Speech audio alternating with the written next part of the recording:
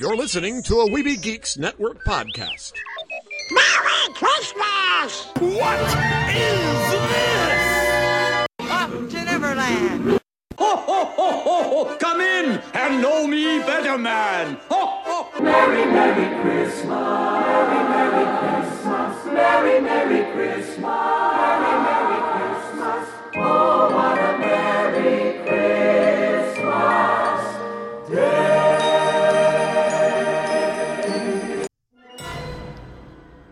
Hello, Neverlanders. I am the Force, and the Force is with me. No, actually, no, I'm Jeremy the Spider-Pan. But you knew that already. Take your pixie out of your pocket, sprinkle some of that pixie dust around, and let's fly to Neverland. But we're not coming alone. Hey there, Lost Boy Eric. Hey, I'm coming here from, well, I don't know where I'm coming from, but I'm here. Okay. Some would say you're probably coming in from Arizona, where it's 75 degrees and you're not in the ice and snow like the rest of us. Well, it's either that or the beaches on Jeddah. Were there beaches actually on that planet? Yeah. Not that I'm aware of, but I got some motion from property here in Arizona, so...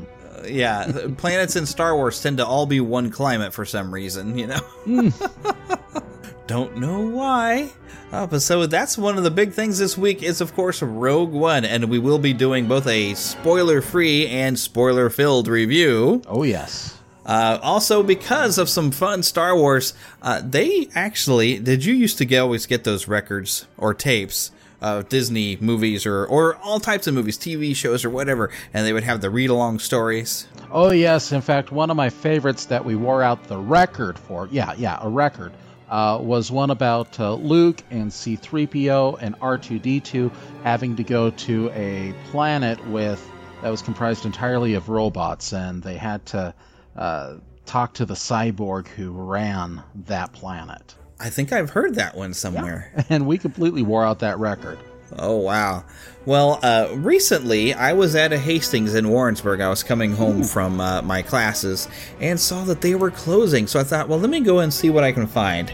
And it turns out that Disney, now owning, of course, the Lucasfilm franchise of Star Wars, started making new recordings on CD of some of the books. And I happened to find a copy of Return of the Jedi. Oh, excellent. So we'll be listening to that as for our story time. We're going to have some time in the trailer park, but we're not going to discuss anything that's new, but there's a good reason for me to have this trailer. After that, you were in Disneyland last weekend and got a pretty cool recording of the Fantasyland or Disney Fantasy Parade. It's a Christmas fantasy. Yes, indeed. And I guess it's the same parade they've done every Christmas, so it's not anything different? Nothing really different over the past several years, music-wise. Of course, they change a few of the characters on the floats, but it's very similar to what they've done the past several years. Which means there will be some familiar music, which I will talk about in the trailer park. But first things first, we have some fun news to dive into.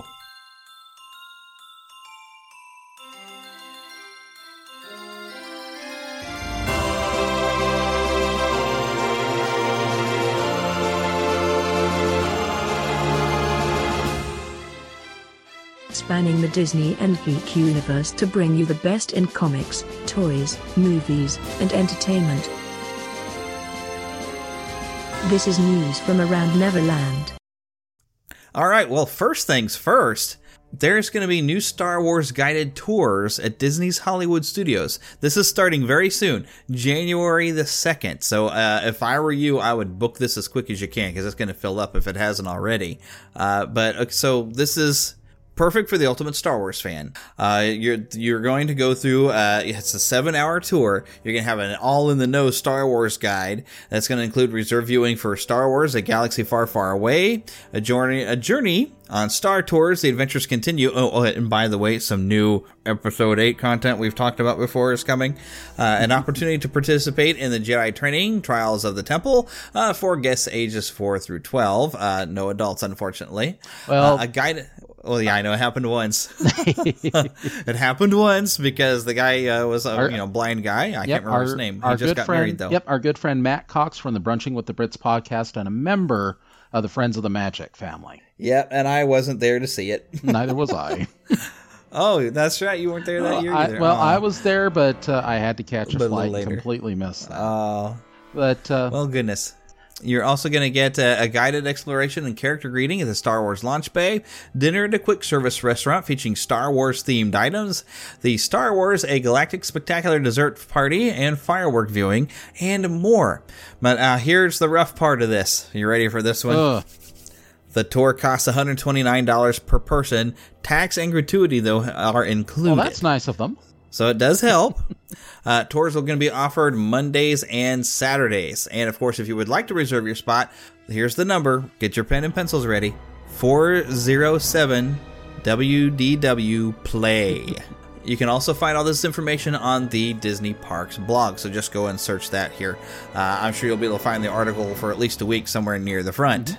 Now, Very, very cool. Oh, yeah, and I wouldn't be surprised if they offered something similar at Disneyland, because they've got pretty much most of these same attractions, with the exception of the dessert and the fireworks, which are specially themed to Star Wars. But I certainly would not be surprised if anything like this showed up at Disneyland as well.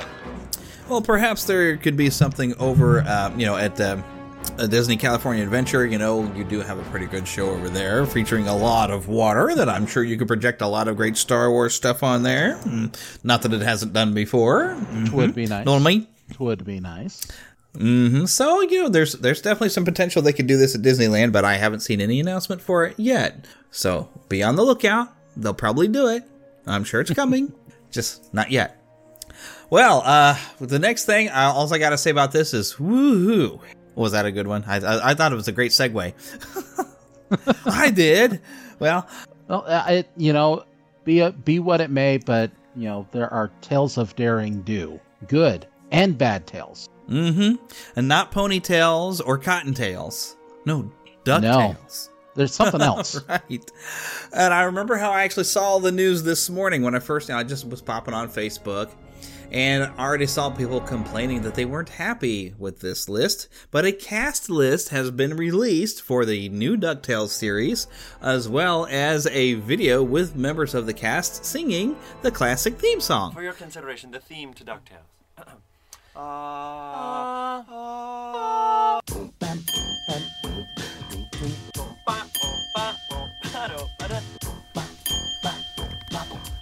Life is like a hurricane here in Duckburg. Race cars, lasers, aeroplanes. It's a duck blur. Might solve a mystery or rewrite history. DuckTales, woo! Every day they're out there making DuckTales, woo! Tales of daring, do bad, and good luck tales. Danger, watch behind you. There's a stranger out to find you. What to do? Just grab onto some DuckTales. Woo! Every day we're out there making DuckTales. Woo! Tales of daring, do bad, and good luck tales. Woo! And not ponytails or cottontails, no DuckTales. Woo! All right, so the most prominent thing I think that jumped out. Now, did you happen to see the Duck the Hall's Christmas special? I'm afraid I didn't. I haven't had the opportunity yet. Oh, I do believe you can, maybe it's just a trailer that I saw on YouTube, but I did get it on my DVR and I've watched it. It was adorably fun. I really liked it. But there was a voice for Scrooge McDuck in there. But it was not Scrooge from DuckTales. It was somebody who actually was doing a pretty good Alan Young impersonation. A little bit more of that forceful Scottish kind of thing that you would expect. If it's not Scottish, it's crap. That kind of thing. But David Tennant of Doctor Who fame, some people's favorite Doctor of the newer series. He is the 10th Doctor. And a Scotsman, a legitimate Scotsman to play Scrooge McDuck. So does this make him a ductor? Da-da-boom. I suppose so. So that is exciting, and that's the one cast member that I'm most familiar with, having being a Doctor Who fan. So that I thought was great. So he gets to just use his full brother's Scottish accent, and I don't know if he's going to do anything with his voice to kind of maybe sound a little older, but I'm thinking that's pretty good. I have been seeing also on IMDb, another name I'm familiar with, Tony Anselmo, is listed as, it says on IMDb, Donald Duck 2017, unknown episodes. Now, they've had another little trailer running where it shows coins falling on the DuckTales logo, and it ends with Donald's like, wah. That's how it's written, is wah. I can't pronounce it. But it's his, yeah, exactly. It's his quack. So, yeah, we are expecting some Donald. That's actually one of the things I remember when DuckTales first came on, is like, because I love Donald Duck. And I was really hoping Donald Duck would have more place within the series, but they just referred to him as being off in the Navy. And there's a few episodes where Donald Duck's on there, but not enough for my tastes. But that one image that they've released of the look of everything, it does show Donald with them. So I am hoping that he will be a bit more prominent.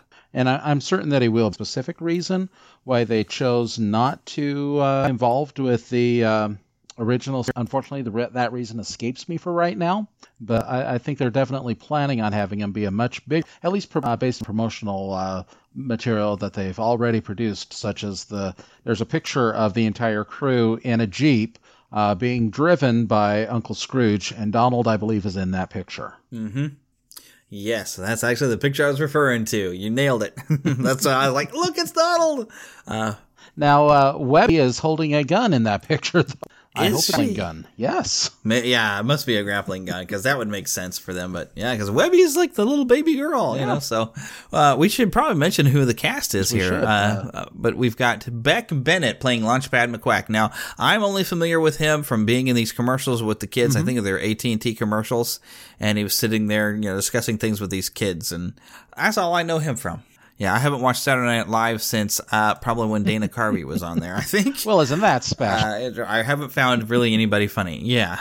I haven't found anybody funny off of there. I'm sorry, Will Ferrell, not funny. I have not liked any of his movies. Well, okay, he was in Zoolander, and I like that one, but that had nothing to do with the fact that Will Ferrell was in it. The original Zoolander was funny because of, you had Ben and Owen Wilson. I can't think of Ben's name, but Ben Stiller, yes, the two of them together are pretty funny, and so I did enjoy that, but I'm not a Will Ferrell fan, and I'm probably going to get my hate mail. I don't like the movie Elf. Send the hate! Send the hate! Okay, it's on its way. I didn't like that movie at all. Maybe I should try to watch it again, but I found him to be incredibly annoying in that film. Well, as far as we know, though, Will Ferrell isn't going to be in DuckTales. Thank goodness. So but yeah, I went way off on a tangent of Saturday Night Live and how it's not funny anymore. But okay. But there is another Saturday Night Live alum that's in this DuckTales series, and that's going to be Bobby Moynihan. And I am not familiar with him at all. You mean you don't remember Bobby from Inside Out? Bobby, one of the mind workers. Oh, okay. It's been a while since I've seen Inside Out. I don't think I've watched it since after I bought it. I watched it, I think, or did I? Last time I see it was maybe in a theater? Because I saw it in the theater twice. Could be, but I'm trying to think if I've watched it since I bought it. I probably did. I think. But he's also been on Saturday Night Live for quite some time. And he's playing one of the three nephews. I forgot which one. The video, I think, said so. Which one he was. Exactly. Well, and the video has these three actors playing each of the Huey, Dewey, and Louie in Duck's respective colors. They're each wearing a green or a red or a blue shirt. That is true. Yeah, I didn't think of that. But yeah, unfortunately, when the audio we just played for y'all, you couldn't see them. But the video is available on YouTube. So go and watch. Another one of the Ducks is going to be portrayed by Danny Pudi, who's best known as Abed from Community. Which I unfortunately have not seen. I need to sit and watch that one. That and Parks and Rec. They're on my list of things I plan to watch. I just haven't done it yet. Well, Danny Pudi is really one of the most interesting characters there on Community. He also had a small role in Age of Ultron. No, not Age of Captain Ultron. America, The Winter Soldiers. Contact number 1. Yes. Also rounding out the Huey, Dewey, and Louie trio is Ben Schwartz, who actually you just referenced Parks and Rec. He was Jean Ralphio in Parks and Rec, a very kind of out there character. Ben Schwartz actually does have another Disney connection, though. He worked with Bill Hader to develop and create the voice of a certain little droid called BB-8. Ta-da!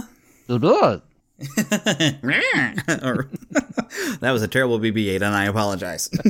Here comes more hate mail. Yeah. Okay. Don't know if he had anything to do with the thumbs up lighter, but no, those two were basically came up with the voice of BB-8. Now, of course, the three nephews are not the only child characters in DuckTales. We've also got Webby Vanderquack. Kate Micucci, which those of you who watch The Big Bang Theory, you're probably going to recognize her. She was, I guess it's been a couple of seasons ago. She was in a few episodes as someone who went out with Raj that was more neurotic than he is. Mm-hmm. But also been seen on several different television shows, Raising Hope, Scrubs for a while as well. And she was part of a comedy group, Garfunkel and Oates. Which I never watched. But hopefully with that kind of background, she'll be coming in and providing some pieces as well. All right, and yet another casting in a Disney film that, their comedy that they do outside of this, you're probably not going to want to let your kids see. Sort of like Sarah Silverman being in Wreck-It Ralph. Don't let them view anything else with Sarah Silverman at all. And from what I know of the Garfunkel and Oates, it's the same thing. Don't let your kids watch it. Just because they might like Webby doesn't mean they need to know what the actress does on her other stuff. So, just my little advice. Tox Olagundoy. Can you say that name? I'm afraid I'm not even going to attempt it. I'm going to try it one more time. Tox Olagundoy. And I'm probably getting her name wrong. She's Nigerian, playing Mrs. Beakley. That's going to be a really interesting change to what we are used to. Well, but, she can have a little bit of an English accent. I believe she's actually got... Let me look at her parentage again, because it was mentioning her parentage. So I'm sure she can bring up a bit of an English accent.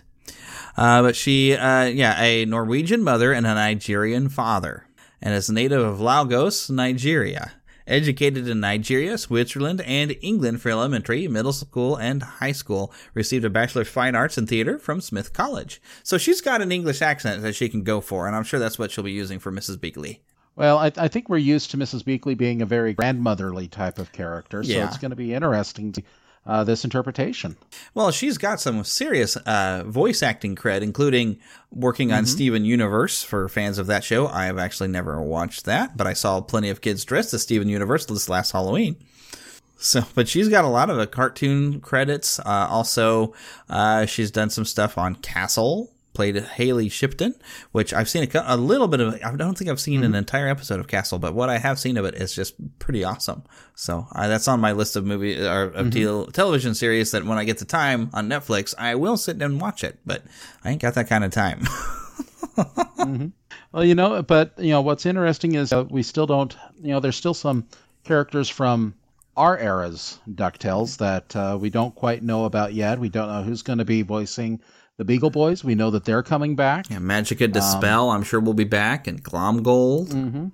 I'm sure we're going to be seeing Gyro Gearloose. And what I wouldn't give for a cameo by Gizmo Duck. Cameo? I want him as a regular. Blather and Blatherskite. Exactly. One of my favorite characters. What do you think, though? Should they bring back Bubba the Caveman? Or Cave Duck? I think Bubba can stay in his prehistoric times. Yeah, I didn't realize audiences were split so 50-50 until I've been learning about that. And it was like, wow, people were split on Bubba. He was fun, but he's also, yeah. Yep. I can take him or leave him. There was times that I enjoyed Bubba, but he wasn't always that fun. Sometimes he could be a little annoying. Sort of like Jar Jar. He was funny the first time you saw the Phantom Menace, but the second time you're like, wow, he kind of gets old really fast. Well, and we're also missing another important character here, Duckworth. Yes. You can't have this Uncle Scrooge millionaire without his ever faithful butler. You know what? And chauffeur. I don't know why it jumped into my head, but Bill Farmer, for some reason, I think would be a fun Duckworth. Could be interesting. He's so versatile, and he's really fun as Doc, and it would be a slightly different, but I'd love to hear Bill Farmer's take on being a slightly snooty butler. And I don't know why it jumped in my head, but it did. And now I can't get rid of it. Now I'm picturing it. Well, I guess I'm hearing it, but it'd be a very different take. Although he would actually be fun for like Gizmo Duck. I'd love to hear Bill Farmer be Gizmo Duck because he would be fun at that. So All right, so I'm just putting my foot down into it right now. And get Bill Farmer in on DuckTales, just because. There you go. Give Goofy a cameo. Why not? Because in my head, and maybe this was inspired by, on Cartoon Network, they did the Looney Tunes show, where they had now a town where all the Looney Tunes characters all lived. Mm-hmm. I thought, how cool would it be if you had a show just called Duckburg? And you had all the Disney characters living in Duckburg. And maybe St. Canard could be a neighboring town where Darkwing Duck would be, of course, protecting it, and could maybe cross over into Duckburg every once in a while. But I thought, how cool if you had a series where, Mickey, Donald, Goofy, all of your Fab Five, are all there, but then you throw in Scrooge McDuck, the nephews, the Beagle Boys, and all the characters, from DuckTales, and any other, cartoon where it had a character that would fit into this universe. Well, but then it would slowly and inevitably turn into the Darkwing Duck show again, which is really what we all want. But how fun would that be if you have a Darkwing Duck and then you have, he's got to go rescue Goofy from some sort of mess that Goofy gets himself into. Something like that. I would love it. Oh, yeah. Oh, yeah. Definitely fun. Oh, yes. My Disney geek would be going, ha ha. So, well, that's all the news that is the news, that is the news, and was the news, and that's the news because of the way we see it. Was that a good sentence? No more news? None that I know of. Was there something else that you saw happen this week? If you want to mention, Darkwing Duck, I do want to bring up that the graphic novel, the trade paperback, really, of the last several issues that have been put out by Joe's Comics of Darkwing Duck are available for sale. And really, this is kind of a last opportunity to save Darkwing Duck in comic book form. So just want to get the message out. If we want to see more Darkwing Duck, this is a great way to support it. Yeah, and I think part of the problem is I can't seem to find any comic shops carrying it. Mm-hmm. And that's what I'm finding as well. Yeah, because I would love to be reading it, but I think I managed to find one issue. Mm-hmm. And I can't, I guess you have to go in, well, a lot of things, and sometimes they have had to do this with the Disney destinations. I don't think I'm saying that right. But, the newer Disney comics, I sometimes had to go and place an order that I wanted to get them in some shops because they weren't planning to order it. Mm-hmm. Yeah, the Magic Kingdom books. Yeah, stuff like that. Some they were like all for, but some stuff they didn't know, like Figment 2. A vintage stock that I got my Figment 2s from, they were not interested in reading it at all, and they only got it for my sake. But because the manager there knew that I was wanting the Figment 2, they were getting a bunch of posters in to put on their wall, and they had a Figment 2 poster that she asked me if I wanted, because I said, well, I'm not putting it on my wall. I'm not worried about this one. I was like, I will gladly take that off your hands, ma'am. So I have a nice big Figment 2 poster on my wall. Oh, excellent. I love it. I know this option is not probably the best for most people, but the Disney parks are carrying the books. They have all of the trade paperbacks for the Magic Kingdom series available at various locations in the parks. Unfortunately, I haven't seen too many current issues. Now, whether that means that they are selling out or that they just don't have them available in stock, that I can't answer. But they had plenty of copies of the Star Wars comics that Marvel is putting out available. They had several copies of the Figment series and the previous Haunted Mansion series available, but I couldn't find anything from the current Enchanted Tiki Room series. Yeah, I haven't gotten to see anything of the Enchanted Tiki Room series at this point. And that's kind of an interesting concept that they've got there. It's more of a Fantasy Island concept that they're going with. Except there's no tattoo out there yelling and letting us know that the plane has arrived. Hopefully, though, you get all the major characters you expect in the Tiki Room. All the... Oh, yeah. All four birds are involved. Jose, Fritz, and Michael, and... I always forget their names. The last name. Whatever happened to Rosita? Let's all sing like the birdies sing. Never mind. But yeah, I've been missing out on that one. I didn't get all of the Big Thunder Mountain comics either, unfortunately. Money is tight sometimes. Oh, yes. But, I did get all the Haunted Mansion ones. We never got to talk about those, but that was so good. Hey, Halloween's going to be back here soon enough. Yeah, we're like, hey, you remember those Haunted Mansion comic books? Yeah, that was a long time ago. Yeah, I can see this is coming. But to move things along, I think we better to pay a visit to the trailer park. All right. What the dickens have they done to Scrooge? I hate people. And I don't care if they hate me. Ebenezer Scrooge has been keeping Christmas his own special way ever since Charles Dickens created him 127 years ago in A Christmas Carol. Now, Cinema Center Films has taken this beloved story of the meanest man in the world and made it into a new musical delight called Scrooge. Thank you very much. Thank you very much. That's the nicest thing that anyone's ever done for me. I'm nice and awful Dutch, but my delight is such. I feel as if a losing war's been won for me. And if I had a cannon, I would fire it to add a sort of celebration touch. But it's on every cannon and I must simply have to say thank you very, very, very much. Albert Finney makes magic happen, playing Scrooge as both an old miser and a young charmer. Happiness is standing beside me. I can see him, he can see me. Alec Guinness brings to life the role of the late Jacob Marley. You don't believe in me, do you? No, I don't. Why do you doubt the evidence of your own eyes? You're an hallucination. Probably brought on by an undigested bit of beef, or a blub of mustard, or a crumb of cheese, or an old potato. Edith Evans plays the ghost of Christmas past, and Kenneth Moore is the ghost of Christmas present.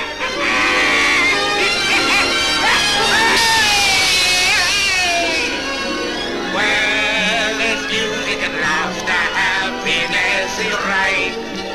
Why? Because I like life. 19th century London comes vividly alive in a blaze of song and dance. December the 25th. Correct. Ask anyone, call Robinson or Brown or Jones or Smith. Their favorite day, and they will say December the 25th. Correct. And what version of A Christmas Carol would be complete without Bob Cratchit and Tiny Tim? The world as pretty as a dream. Christmas trees and toys, Christmas hopes and joys. Christmas puddings rich with Christmas cream. What the dickens have they done to Scrooge? They've made a musical for the pure joy of it.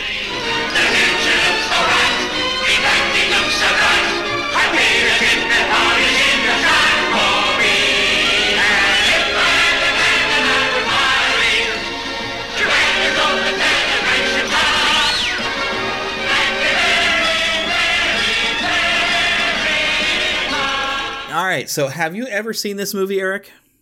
What the dickens have they done to Scrooge? Exactly.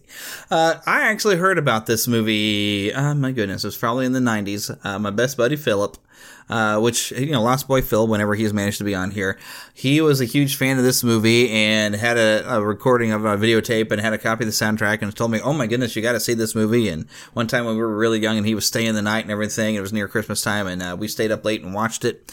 And since then, I've got a Blu-ray copy of it, and I watch it every year.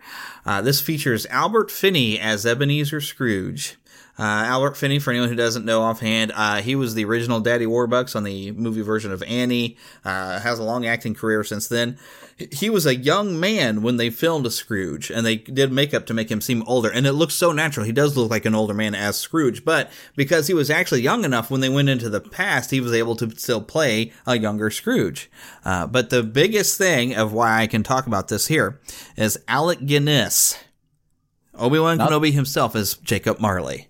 And he's not the so last good. time he would play a ghost. True. Very true. And he's going to have his little song in there.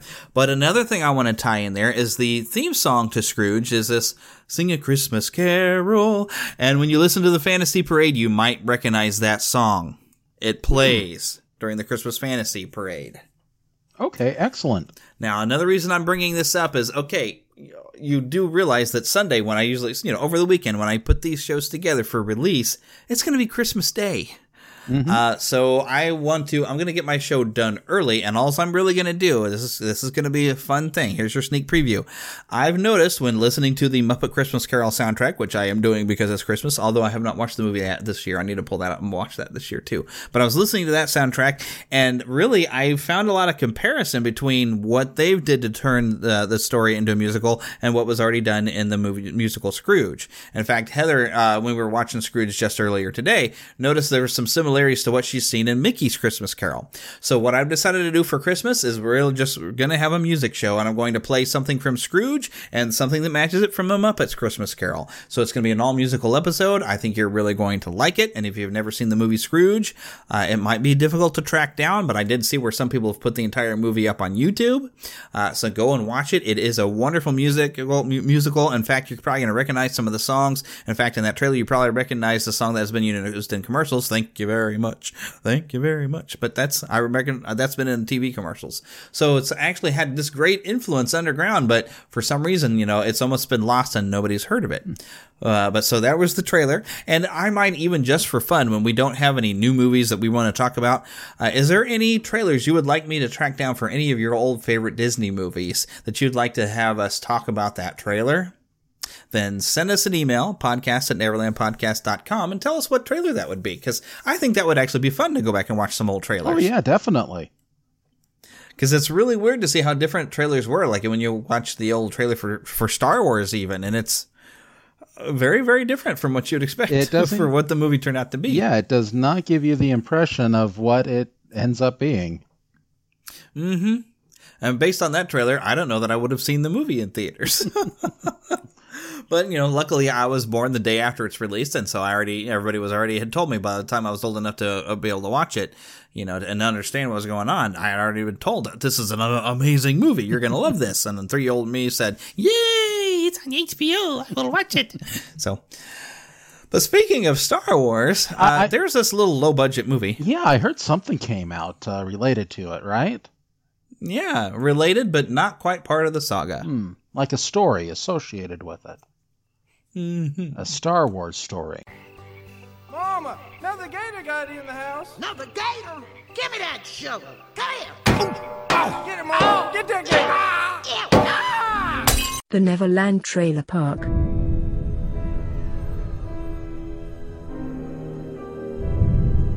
The world is coming undone.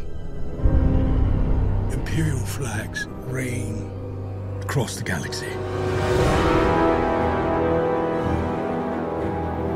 Can you be trusted without your shackles?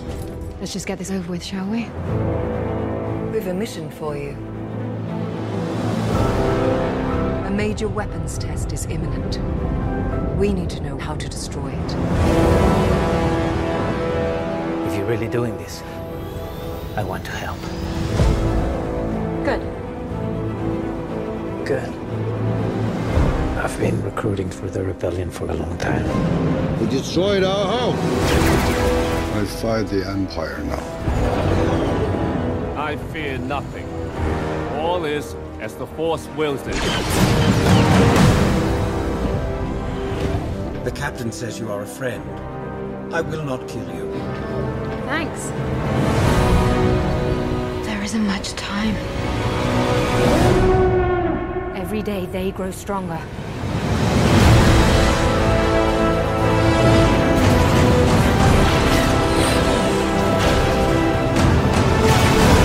There is a 97.6% chance of failure. He means well.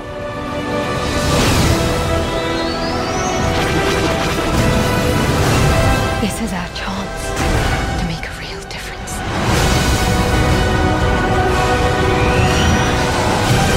Are you with me? All the way.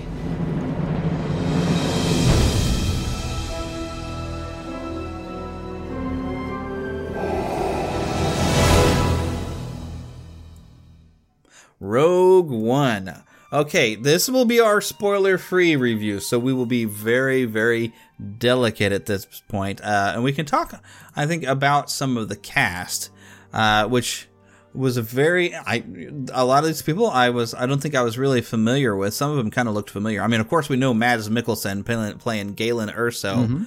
Actually, we were just talking about him before. Yes, I think this may be the first time I've seen him play a good guy. Although he gets into a bad situation, which you can kind of see in the trailer that he has something to do with the development of the Death Star. And that's as much as we will say here. And also, Felicity Jones as Jyn Erso. She was great as being able to carry the movie, but this is almost more of an ensemble film. Oh, definitely. All of these characters, I think, had some good equal footing and were all greatly entertaining. And I really, Alan Tudyk, how do you not love him? Even as a droid. I think he's just living at the Disney studio now. Must be. He was amazing. It's K2SO, the Imperial droid that has been reprogrammed and provides the comic relief this entire time. Oh, he was such a fun character. I really loved him. And I've heard so many people saying that Tuso is now their favorite droid. Gosh, I don't know. I still love R2. R2's still probably my favorite. Oh, definitely.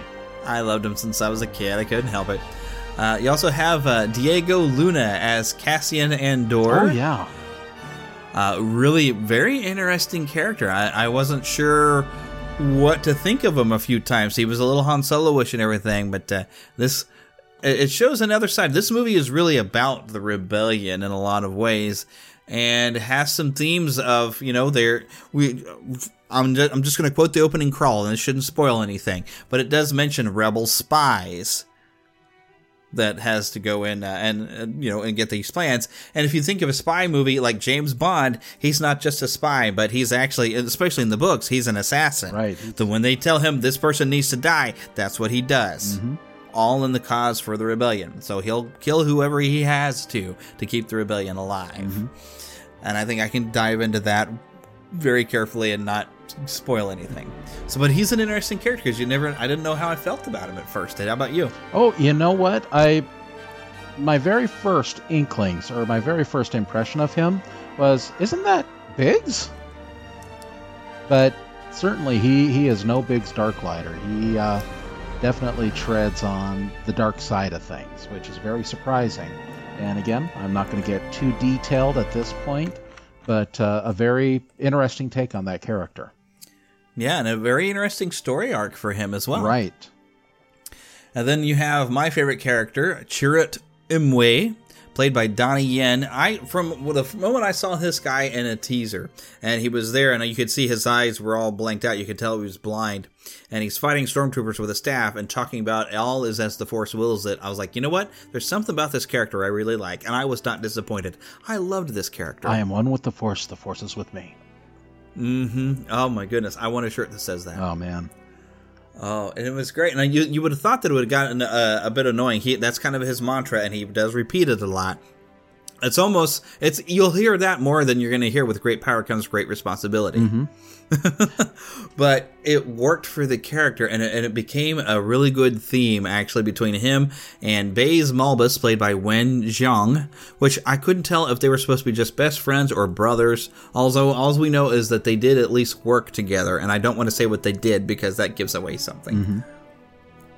But it was very cool. But I don't. Did you catch anything? Maybe I missed it. Said that they were like brothers because they seemed like brothers to me. Yes, they had a very deep connection. I know that the director has said that there's maybe more to that relationship than they're making it out to be. But certainly the two of them do have a deep connection, one with another. Yeah, and they did remind me of like a brothers kind of thing, because you had that, oh yes, I'm slightly annoyed with the things you do, but I'm always going to be there to bail you out. Mm-hmm. Oh, very kind much of thing. So. There was a family thing going on between the two characters, and I did enjoy that. They were fun to watch. Mm-hmm. And then Ben Mendelsohn played Orson Krennic, or I don't know if I ever heard him call him Orson. He was Director Krennic. Right. Anytime you saw him.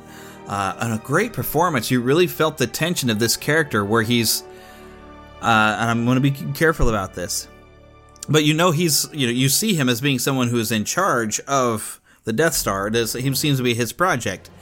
And he really wants to make an impression with the Death Star. That's one of his things. And you also, from the little bits in the trailer you see him getting to interact with Darth Vader, you can feel his fear of wanting to please Darth Vader and not be killed for his failure to Darth Vader. So you understand what it would be like to be an officer in the Empire and have that threat of Vader watching closely your work, and if you fail, he will not tolerate it. Certainly. And a huge thank you to Gareth Edwards and basically everybody who made this for making us remember why Darth Vader scared us when we were children. Oh, yes. But I can't see why. Because, oh my gosh, that was scary. Okay, but still going through the cast. Forrest Whitaker as Saw Gerrera. Yeah. Which I'm thankful I got a chance to see in the Clone Wars to finally know who this character was. Mm-hmm. Yeah, definitely. A very interesting backstory to that character. Interesting the way that they present his character and the type of person that he is in Rogue One. And I guess we're even going to get to see a little bit of that character coming up in some future episodes of Rebels. Very cool.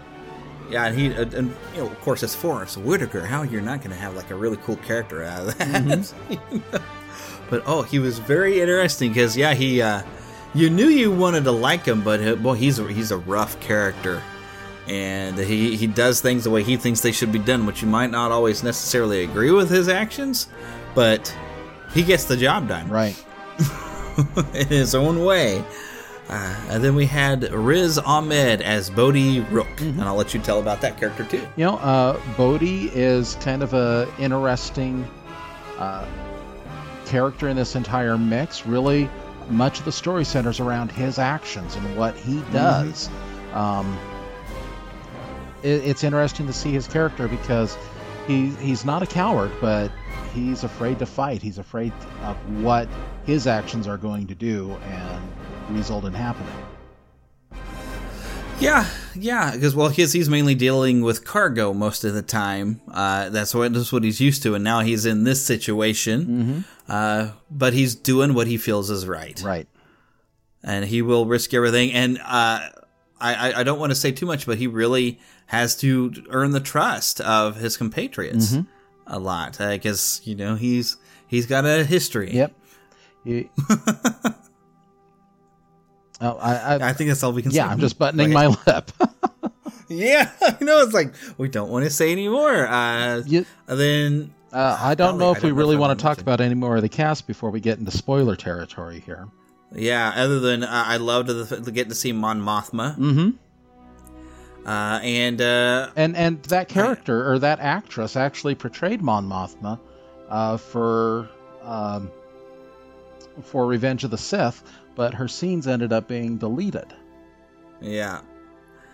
But it's nice to see her again, and I did recognize it was a different actor, but it's the general there from episode 4, New Hope, the original Star Wars, where he's the one who's telling the pilots, they're going to maneuver straight down this trench. Oh yeah, and, General Dodonna. Yes, I recognized that was that character. They dressed in the same, he had the same kind of hair, but you could tell it was somebody different. Very, very cool, and I don't know who they cast at him. But there are some characters that you wouldn't be familiar with, some characters you would be familiar with, and I think we'll save that for the spoiler version, which we're going to get into spoilers now. Can I say spoilers one more time before you go any further? Why don't you say spoilers? Spoilers? Yes. Now, at this point, if you have not seen the film, but I'm figuring most of you probably did see it before Monday, because unless you had some inclement weather that probably got in the way. Skip ahead to if you kind of just listen, you'll hear we'll go into the Neverland story time next, and you're perfectly safe to hear that because it's Return of the Jedi, and I'm pretty sure you've seen that before. But here we go, spoiler version. Spoilers. We get spoilers. We get spoilers. Spoilers. Spoilers. We get spoilers. From here on out, it's your fault if you listen. Spoilers. Exactly. All Bail right. Organa. Bail Organa. Jimmy Smith was in there, and it was awesome. Oh, man. I knew that Bail Organa was going to show up before I saw the movie. It's just great to see him as a leader there with the rebellion. We understand why he's not with the rebellion when Alderaan is attacked, but we also learn just how important it is that once they can get this copy of the Death Star plans, that he makes sure that he has somebody that he can trust with them. Oh, and he's got a Jedi friend that they can probably contact. Yes. Somebody who hasn't gone by a name for a long time. A long time. I did notice that one of the planets that they visited was an anagram of Obi-Wan. Oh, yeah, on Jeddah, it looked like they had a... Well, no, I don't know about anagram, but it almost... The statue kind of thing that looked like toppled over on Jeddah kind of reminded me of Obi-Wan.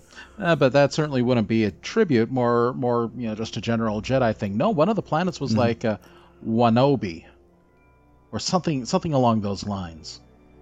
Anyhow, maybe let's talk about the movie a little bit. It starts out with Jyn Erso and her father Galen and her mother Lyra, as they are on this moisture farm on a planet that looked like it was made of lava rock. Certainly not Mustafar, which I think we can reference in a little bit. But yeah, because I'm pretty sure we saw it. But we learned that Galen Erso at one point had been employed by either the Old Republic or the very beginning of the Empire with energy systems. And Orson Krennic has come to force Galen to work on this new project. Unfortunately, it results in the death of Jyn's mother, and Jyn is able to escape from Director Krennic and his Death Troopers, and is saved by Saw Gerrera. Exactly. Which was great. Exactly. It establishes that relationship of that character. It jumps ahead. And really begins a hero's journey, too, because she's become the orphan hero character. Archetype, and I really felt she did definitely have a very typical type of hero's journey, because we see she's got some heroic tendencies. I mean, she puts herself at risk to save a little girl early on, and she does go through a period of not really wanting a part of this war and really having her own motives for being along, but we see that change as she steps up to really become a rebel. Exactly. But did you notice she never actually used that phrase from the trailer, I rebel? Yeah, there's a lot of stuff in the trailers that didn't make it, like her going up against a TIE fighter on that catwalk. And running against the Imperial forces on the beaches of Scarif. Yeah. There's a lot of stuff that kind of got cut, but we heard there were some reshoots, and that's kind of how Michael Giacchino came along. Which I love the way Michael Giacchino in the score would reference John Williams, but he did his slightly different take on some classic John Williams, kind of like on the Clone Wars. You'd start to recognize the tune, but they do it just a little different. Exactly, and one of the things that I loved, and I didn't hear it towards the end of the movie, but you do hear the Darth Vader theme followed immediately by that Imperial theme. So the dun dun dun dun dun dun dun dun dun dun dun dun, and even you get some of those dun dun dun dun that you get when you see the Death Star in the original film. Exactly, you get a little bit of that. And oh my goodness, referencing some stuff from original movie. Exactly. I think our friends Richard and Sarah Wolowski with Skywalking Through Neverland are going to be very happy that those particular tunes made their way in. Yeah. Oh, and I can't wait to hear David Collins on Star Wars Oxygen of Rebel Force Radio, what they're going to say about it as well. But, good stuff. But Jimmy Smits as Bail Organa wasn't the only surprise character to show up in the movie. Yeah, a lot of characters I did not expect. Exactly. We had C-3PO and R2-D2 show up on Yavin 4.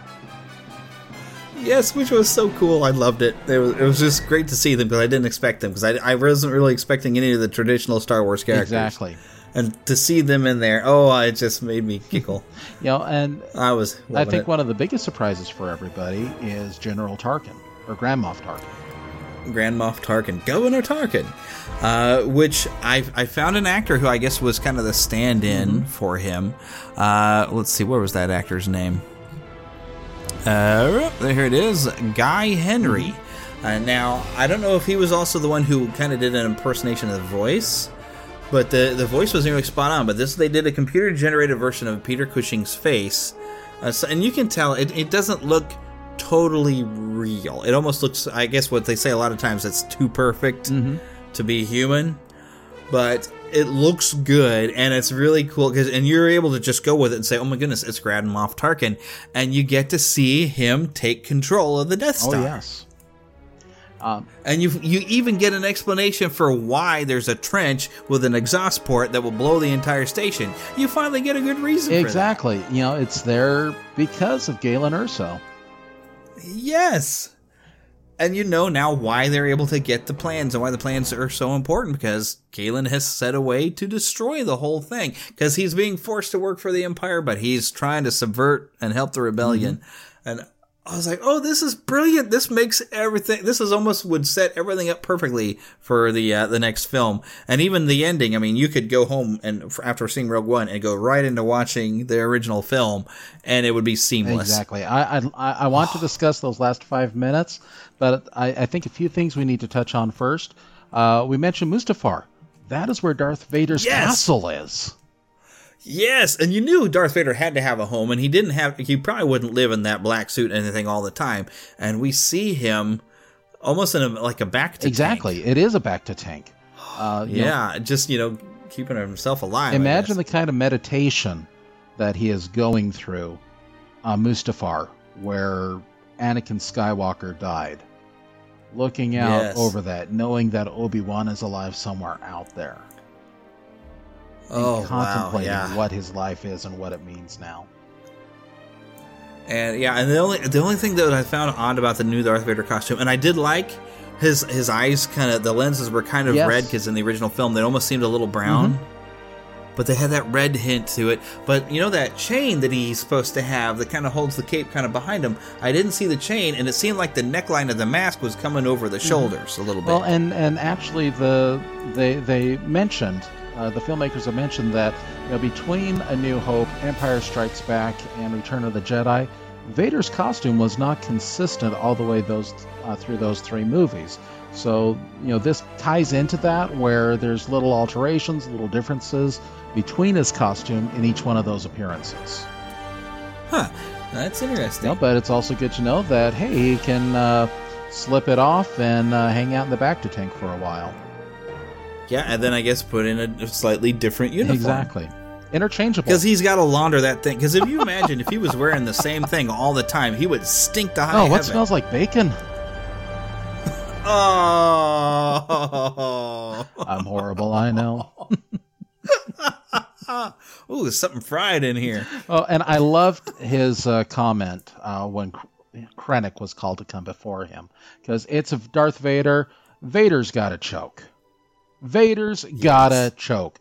But his line there, be careful you don't choke. Your ambition. No, be careful you do not choke on your aspirations. Wonderful. Oh, it was so double good. Use of that word right there. You'd have to think, what? Krennic was the only one who was there and present, and Krennic dies by the end of Rogue One. He could have used that there in that room on the Death Star with Admiral Motti. Anyhow. But speaking of Darth Vader, and we talk about how they put the scary back in Darth Vader, holy crap, as the rebels are taking the plans to the Tantive 4, or Tantive, whatever you want to call it, they're running for it, and they're trying to hold off Vader as he tears down a door by himself, and is just marching down this hallway, just slaughtering rebel soldiers, and using the Force, and picking him up, and slamming around, and choking, and killing. Oh, it's scary as heck. You're like, how will they ever stop Darth Vader? Oh, that's right, Luke Skywalker's coming eventually. And this explains why those rebel soldiers on board the Tantive 4 at the beginning of A New Hope are so worried and so anxious and so nervous once the seal to that door starts being broken. Because it's like, oh, is this Vader again? Because if so, we're all dead and we don't stand a chance. Exactly. And just that sequence makes that entire first act of A New Hope that much more rich. Because you really get the anxiety. And you understand Vader's motivations. He's not just angry and upset. He is furious because these plans were right there within his grasp, and they just slipped through. Yes. And he's just not able to conjure the stolen data tapes. Exactly. And I like that they're referred to as tapes. And that's definitely how they are presented in the film. Data tapes. Yes. Oh, so cool. Yeah, she puts it right into a thing like an 8-track. It was great. Exactly. You know, the look of this movie matches A New Hope so perfectly. You know, everything from just the characters, well, the costumes, the scenery, you know, down to the 70s style hairdos and mustaches and, yes. and everything. Oh, yes. It just seamlessly works its way in and connects. You know, other connections to the Star Wars universe. I know that I saw the Ghost from Rebels in a couple of scenes. Chopper. I remember seeing that in the trailer, but I didn't spot him. Chopper is in there. I didn't spot Chopper he's either. There. I'm going to have to watch again. They make a reference to General Syndulla, which... I would not know that. And she's one of the main characters on Rebels. It could be a reference to her father, but I think it's really Hera that they're referring to. So there's a lot of connections that they're, you know, spreading out there and putting in. And I really honestly would not be surprised if there was some connection between Rogue One and Episode 8 next year. That would be cool. But we also have to make sure we throw in that Red Leader and Gold Leader, you're going to recognize them from the original Star Wars. They were there. Oh, yes. Voice, oh my goodness, it was so cool. And we even find out why there was an opening for the position of Red 5. Sadly, Red 5 did not survive the battle over Scarif. Yeah, he was standing by, but I was almost kind of hoping to see Porkins. As was I. I mean, there were some of these pilots who we know went up against the Death Star. You had Biggs, who had defected, but you know what? He was on Tatooine, just right there from, well, I don't know if that's canon anymore or not, but, you know, from the deleted it's scenes. in the George's original book. It's in the Star Wars dramas. You'll have Biggs, and they did film it. It was the deleted scenes exist. So, you know, I don't know. Might be canon. I do know that while Dennis Lawson was not involved, Red 3, Wedge, was in the battle. In fact, they got... Dennis Lawson didn't do the voice work for Wedge in A New Hope. There was another actor who came in and dubbed over his lines. That actor came back and did lines for Red 3 in Rogue One. Yep. And hopefully some of you will remember that he was on the show earlier this year at a convention. I did meet the voice of Wedge Antilles and talk to him. Exactly. I can't remember what episode number it is, but go back and check it out. But, you know, it's just amazing that, you know, we've got this movie which, you know, really has its basis in the opening crawl for A New Hope. And that they've been able to craft this, create so many connections. And we've even got Ponda Baba and Dr. Evazan in here. Yes! He has the death warrant on, well, it could have been 13 systems now, but you know what? One of them just went kaput. It's a great little call-out that had to happen, but it's great to see that. You know, here, I'll you bet, just watch yourself. You know, here, I'll bet these two, they escape from Jeddah before it's destroyed. They go to Tatooine, another hive of scum and villainy. They figure, you know what? We just got out of Jeddah just in time. Let's head on down to the cantina and grab a drink and maybe rough up some kid in there. Because they had to have been in a bad mood. They probably lost their homes on Jeddah. You know, could have been. Could have been taken out. Oh, but we're really got to wrap this up definitely. Because this is going to be a very long episode because we still got a parade to listen to, and you know, we got some story time. So, any final thoughts? You know, definitely, if you have not seen Rogue One, you've got to go see it, especially if you're a Star Wars fan. You know, don't be too concerned if you're not familiar with the Star Wars universe. It has nothing to do with Luke Skywalker. It has nothing to do with the big overarching story that, you know, connects all of these films with Darth Vader being Luke's father and whatnot. It really is. It's a war movie about this group of individuals who come together out of pure happenstance and leads to this first victory of the Rebel Alliance against the Galactic Empire. Oh, yeah. And as you were saying, though, if you haven't seen this, hopefully you weren't listening to us spoil the whole movie for you. But really, I actually felt I could compare this movie to The Magnificent Seven. Mm-hmm. Each of the major characters are unique individuals, and you will love all of these characters in their own different way. And then, unfortunately, they sacrifice themselves for the cause. And it's done beautifully. They all die heroes. Exactly. But boy, there's some of the characters, the way they went out, I almost wanted to cry there. I was like, oh man, I love that guy. Mm-hmm. But they go down so significantly, and they risk everything to make sure that this mission succeeds.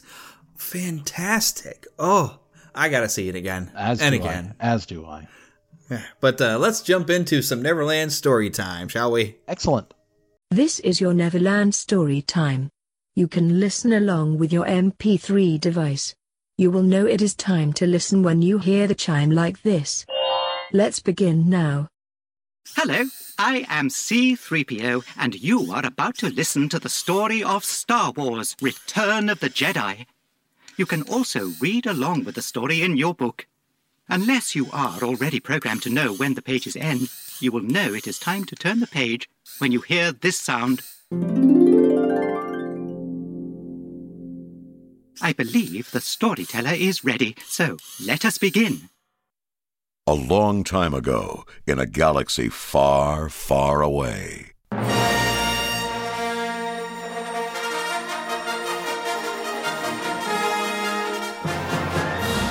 Luke Skywalker had returned home to Tatooine in an attempt to rescue his friend Han Solo from the clutches of the vile gangster Jabba the Hutt. Luke didn't know that the Galactic Empire had secretly begun construction on a new armored space station, even more powerful than the dreaded Death Star. When completed, this ultimate weapon would spell certain doom for the small band of rebels struggling to restore freedom to the galaxy.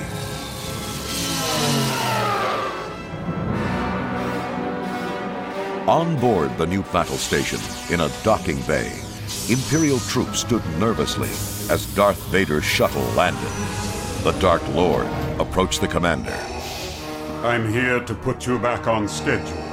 I tell you, this station will be operational as planned. The Emperor does not share your appraisal of the situation. But he asks the impossible. Then perhaps you can tell him when he arrives. The Emperor is coming here. We shall double our efforts. I hope so, Commander. The Emperor is not as forgiving as I am.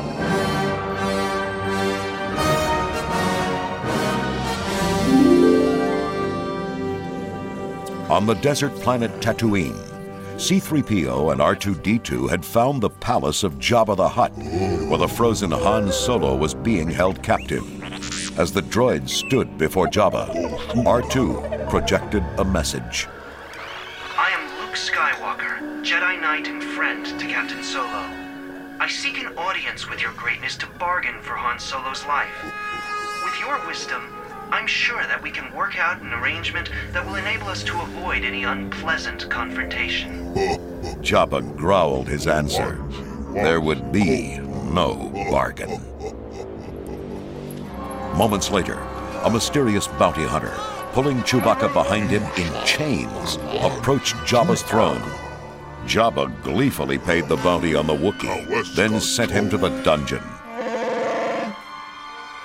That night, while everyone slept, the bounty hunter returned and went directly to Han's carbonite slab.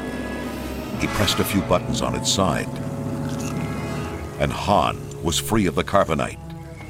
The bounty hunter was Leia. I've got to get you out of here. A curtain parted, and behind it were Jabba and his gang.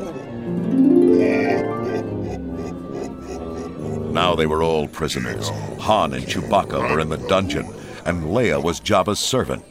Suddenly, a dark figure appeared before Jabba. I'm taking Captain Solo and his friends. You can either profit by this, or be destroyed. It was Luke. The gangster slammed his fist on a table, causing a trapdoor to open beneath the young Jedi. He fell into a filthy pit where a monstrous creature stomped toward him. Luke dodged its attacks and finally crushed it under the heavy cell door. Jabba was furious.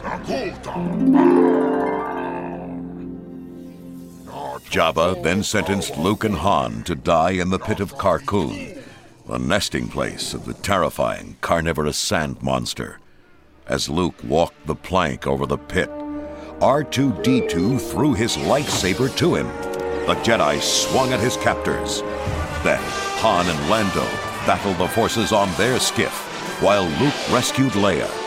In a matter of moments, Jabba was dead, and our heroes were taking off in the Millennium Falcon to meet the rest of the Rebel Alliance.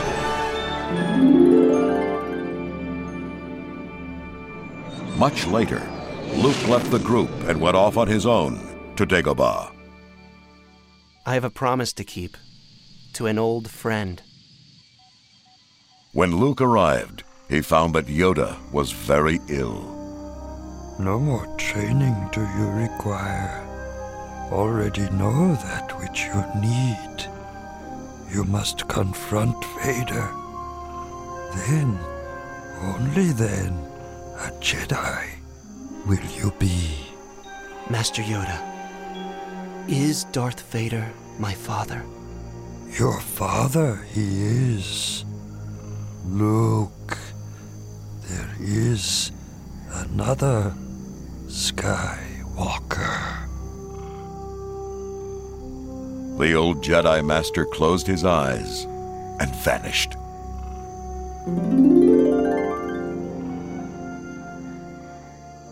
As Luke prepared to leave, Ben Kenobi appeared. Obi-Wan, you told me Vader betrayed and murdered my father. Your father was seduced by the dark side of the Force. He ceased to be Anakin Skywalker and became Darth Vader. Yoda spoke of another. The other he spoke of is your twin sister. Leia. Leia's my sister. Bury your feelings deep down, Luke.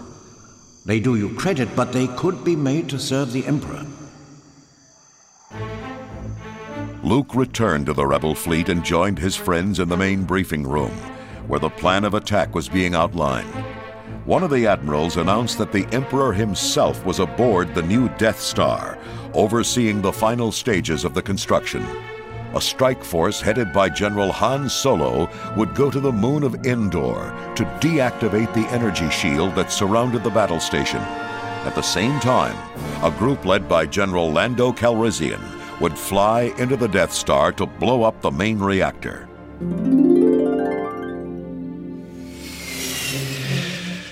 The strike force landed on the moon of Endor.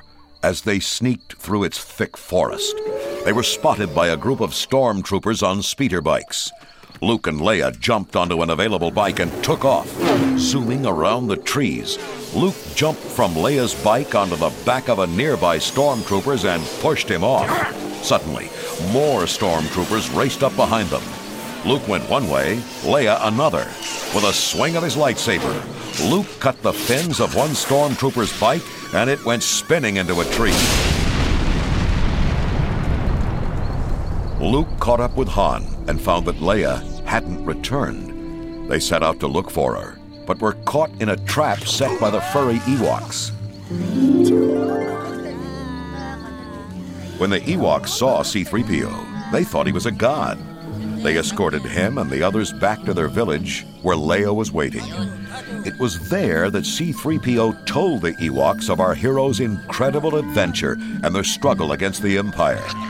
The Ewoks declared our friends honorary members of their tribe and vowed to help in the battle against the Empire.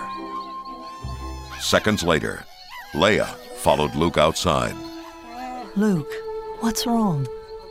Vader is here, now, on this moon. I have to face him. Why? He's my father. There's more. The Force is strong in my family. My father has it, I have it, and my sister has it. You are my sister. Leia looked at her brother. I know. Somehow I've always known. But why must you confront him? Because there is good in him. I can save him. Luke left and turned himself over to the Empire, where he was met by Darth Vader. The Emperor has been expecting you. I know, Father. So you have accepted the truth? I have accepted that you were once Anakin Skywalker, my father. That name no longer has any meaning for me. Search your feelings, Father. You can't do this. I feel the conflict within you. Let go of your hate. It is too late for me, son.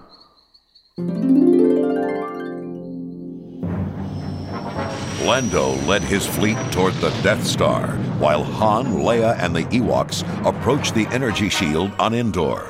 At the same time, Luke was brought to the Emperor aboard the battle station. Welcome, young Skywalker. I've been expecting you. Everything that has transpired has done so according to my design. Your friends on Endor are walking into a trap, as is your rebel fleet. Luke looked out the window and saw an entire legion of Imperial Star Destroyers waiting for the rebels. On Endor, the rebels couldn't make a move. Stormtroopers were all over them. Freeze, you rebel scum! Suddenly, the stormtroopers were pelted with rocks and sticks as the Ewoks came out of their hiding places and attacked. The battle for Endor had begun. Meanwhile, Lando and his group came out of hyperspace, only to find the force field was still up and that Imperial TIE fighters were there waiting for them. Back aboard the Death Star, the Emperor grinned at the young Jedi. From here, you will witness the destruction of the Alliance and the end of your insignificant rebellion. Luke felt the dark side crawling within him. He controlled it as much as he could, but it was a tough struggle. His lightsaber was within reach. In a flash, it flew to his hand, and he swung at the Emperor. Vader's sword was there, instantly. The Emperor laughed maniacally as Luke's and Vader's swords clashed in a spray of sparks. On Endor, the Ewoks were gaining ground as the battle wore on. Now there were Imperial scout walkers blasting and smashing their way through the forest. But the Ewoks ambushed the machines by tripping them with vines and crushing them with logs. Meanwhile, Han and Leia were trying to enter the bunker. High above, Lando was leading an attack on the Imperial Star Destroyers until Han could get the shield down. But time was running out. He couldn't hold the Empire back for too much longer. Aboard the Death Star, Vader searched for the young Skywalker who had slipped into the shadows. You cannot hide forever, Luke. Give yourself to the dark side. It is the only way to save your friends. Your feelings for them are strong, especially for sister. So, you have a twin sister. If you will not turn to the dark side, then perhaps she will. No! Luke went for Darth Vader, slashing wildly. He pounded the Dark Lord with his lightsaber, forcing him to the floor. The Emperor laughed, and Luke suddenly realized what he had done. He tossed his weapon aside. I'll never turn to the dark side. You failed, Your Highness. I am a Jedi, like my father before me. So be it, Jedi. The Emperor raised his hands. Bright blue bolts of electricity shot from his fingers and zapped Luke. If you will not be turned, you will be destroyed. More energy struck Luke as he collapsed to the floor. Darth Vader struggled to his feet and stood beside his master. Meanwhile, the rebels and the Ewoks managed to defeat the Imperial troops.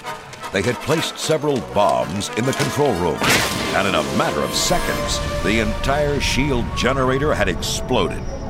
Aboard the Millennium Falcon, Lando got word that the shield was down, so he restarted his attack run into the Death Star. Dodging the Imperial TIE fighters, Lando led the rebels through the superstructure and headed straight for the main reactor. Back in his chamber, the Emperor glared at Luke, twisting in pain on the floor. Now, young Skywalker, you will die. Again, he blasted the Jedi Knight. Vader looked at his doomed son, and then at his master. Suddenly, Vader grabbed the Emperor from the back and lifted him over his head. The Emperor's energy bolts were now blasting Vader as he carried his master over to an open pit. With one final burst of strength, he hurled his evil ruler over the edge. Then the great warrior fell to the floor. Luke crawled to his father's side and pulled him to safety. They were both too weak to move. Not far away, Lando and his team found the main reactor and fired at its supports. The massive structure began to collapse. Pursued by flames, the rebels headed for their escape route. Inside the battle station, Luke dragged his father to the ramp of a shuttlecraft. Luke, help me take this mask off. Luke then removed his father's breath screen and looked at the man beneath the mask.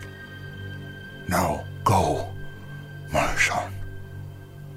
Leave me. No. I can't leave you here. I've got to save you. You already have, Luke. You were right about me. Tell your sister you were right. Anakin closed his eyes and was gone.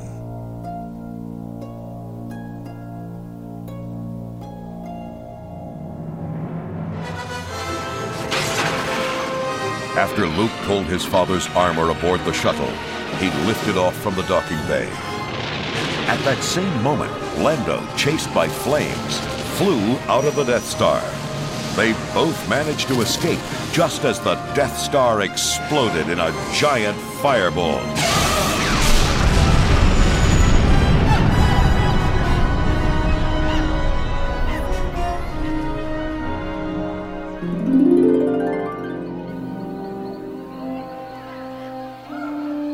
Back at the Ewok village, the rebels celebrated their victory over the Empire, while Luke set a torch to his father's armor.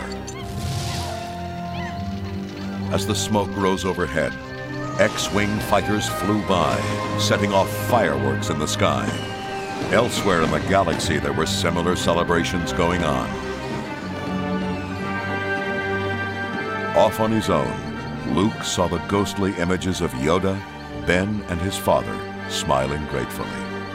The Jedi smiled back and rejoined his sister and friends.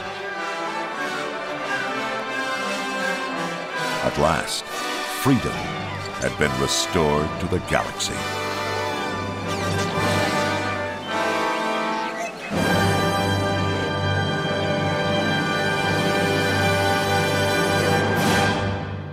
Okay, and one last feature we're going to have. This is about another 24 minutes, so I know this has been a long episode, but this is totally worth it. So you were in Disneyland last weekend and got to see the Christmas Fantasy Parade. You know, again, this is it's your classic Disney parade where they show, you know, toys coming to life. It shows toys being made. You get the Toy Story characters out there. You see Eeyore and Winnie the Pooh and Tigger on their sleds. You've got dancing reindeer. You've got Christmas trees. And it's all topped off by the jolly elf himself, Santa Claus, at the very end. You know, it's a fantastic parade. It, you know, is a classic. It's been at Disneyland for several years, and hey, we love it. And here we go. The Christmas Fantasy live from, well, not really live, it was recorded, but it was live when you recorded it, from Disneyland. Here it comes. Look. Ladies and gentlemen, boys and girls, it's time to share the magic What you doing, guys? of the merriest On the floor. season of all. Yeah, it's over. As Disney Is she sitting right there? proudly presents Can I eat your selfie? Christmas Fantasy. Perfect spot, too.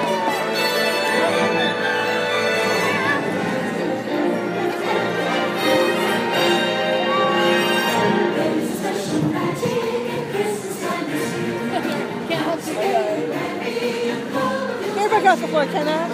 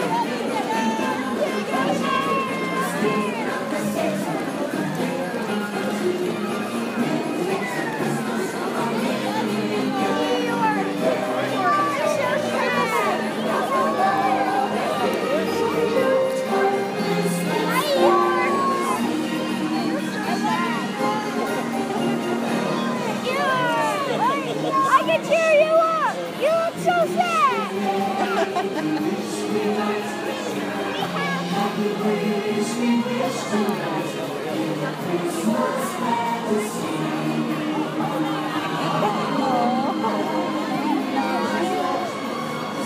has his tail.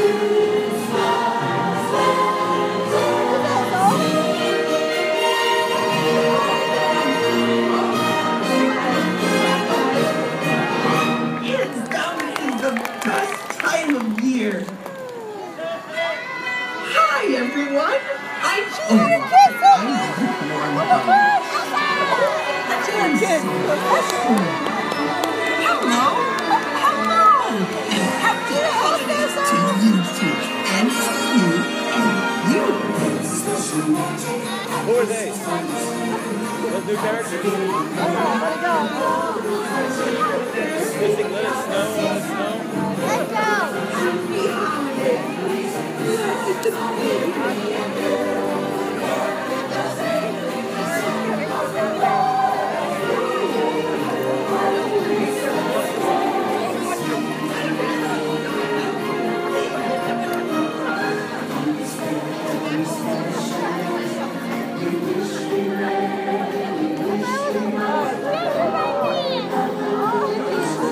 Okay, better than last time.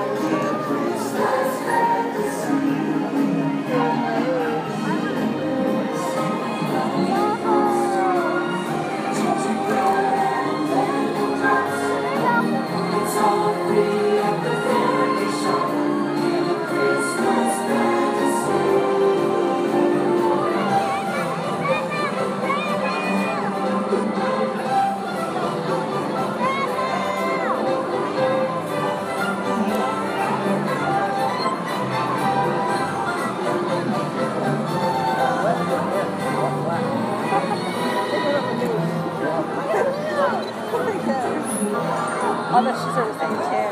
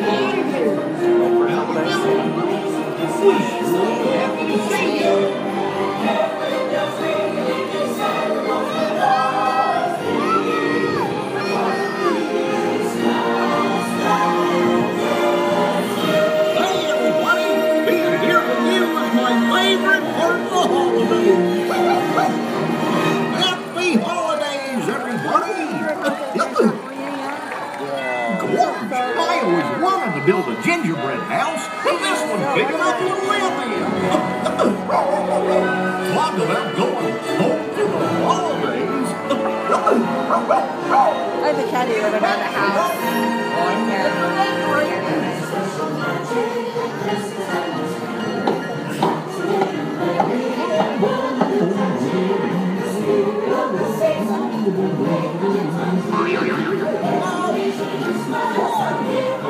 Yeah. Hey,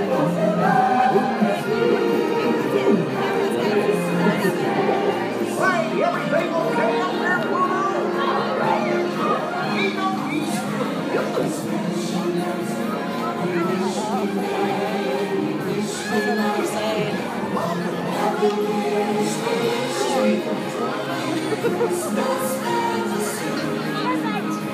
up there, I look here. You can change your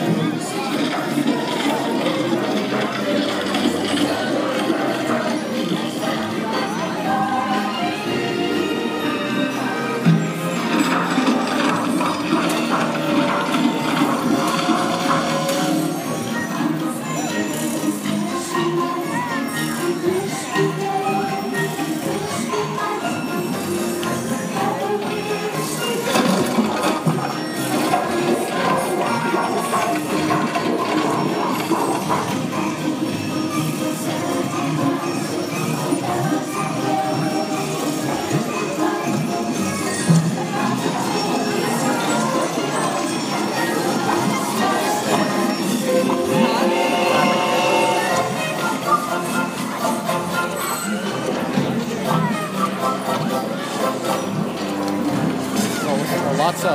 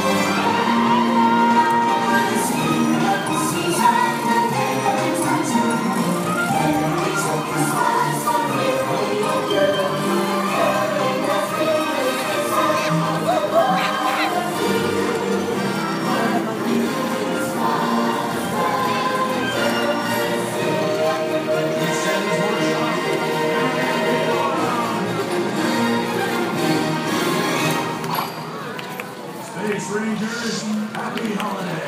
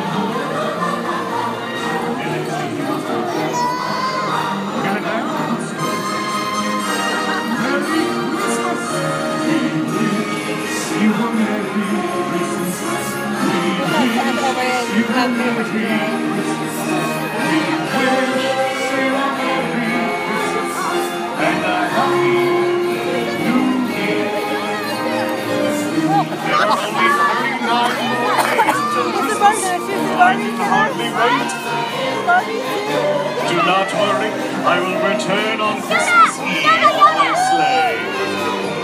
On behalf of Disneyland and the North Pole, we wish you a very Merry Christmas and a grand and glorious New Year. Do you believe in the magic of Christmas? You do? Good. Merry Christmas to one and to all. Reindeer, gather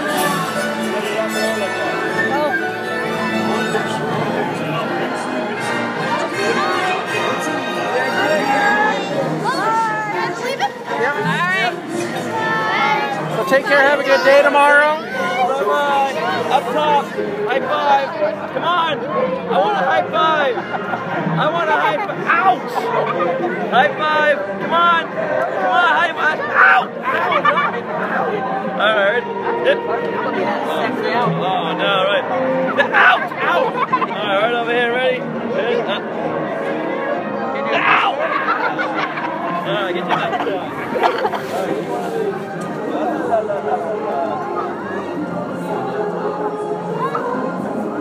Come on, we're gonna go, come on.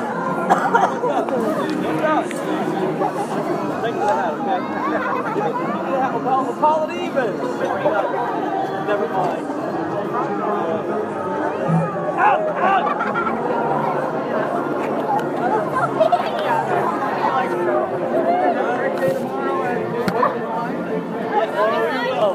You'll hear all about it in the dinner show. Yeah, forever. Oh, okay. You'll hear all about it. Come over here. Come on. Yeah, seriously, come on. We're going to go. Come on. Yeah. Oh, see? He got it. Why can't you get it?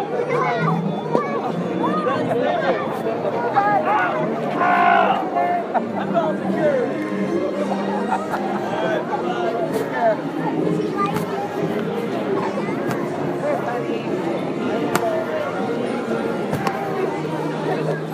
right, bye. He disappeared on him.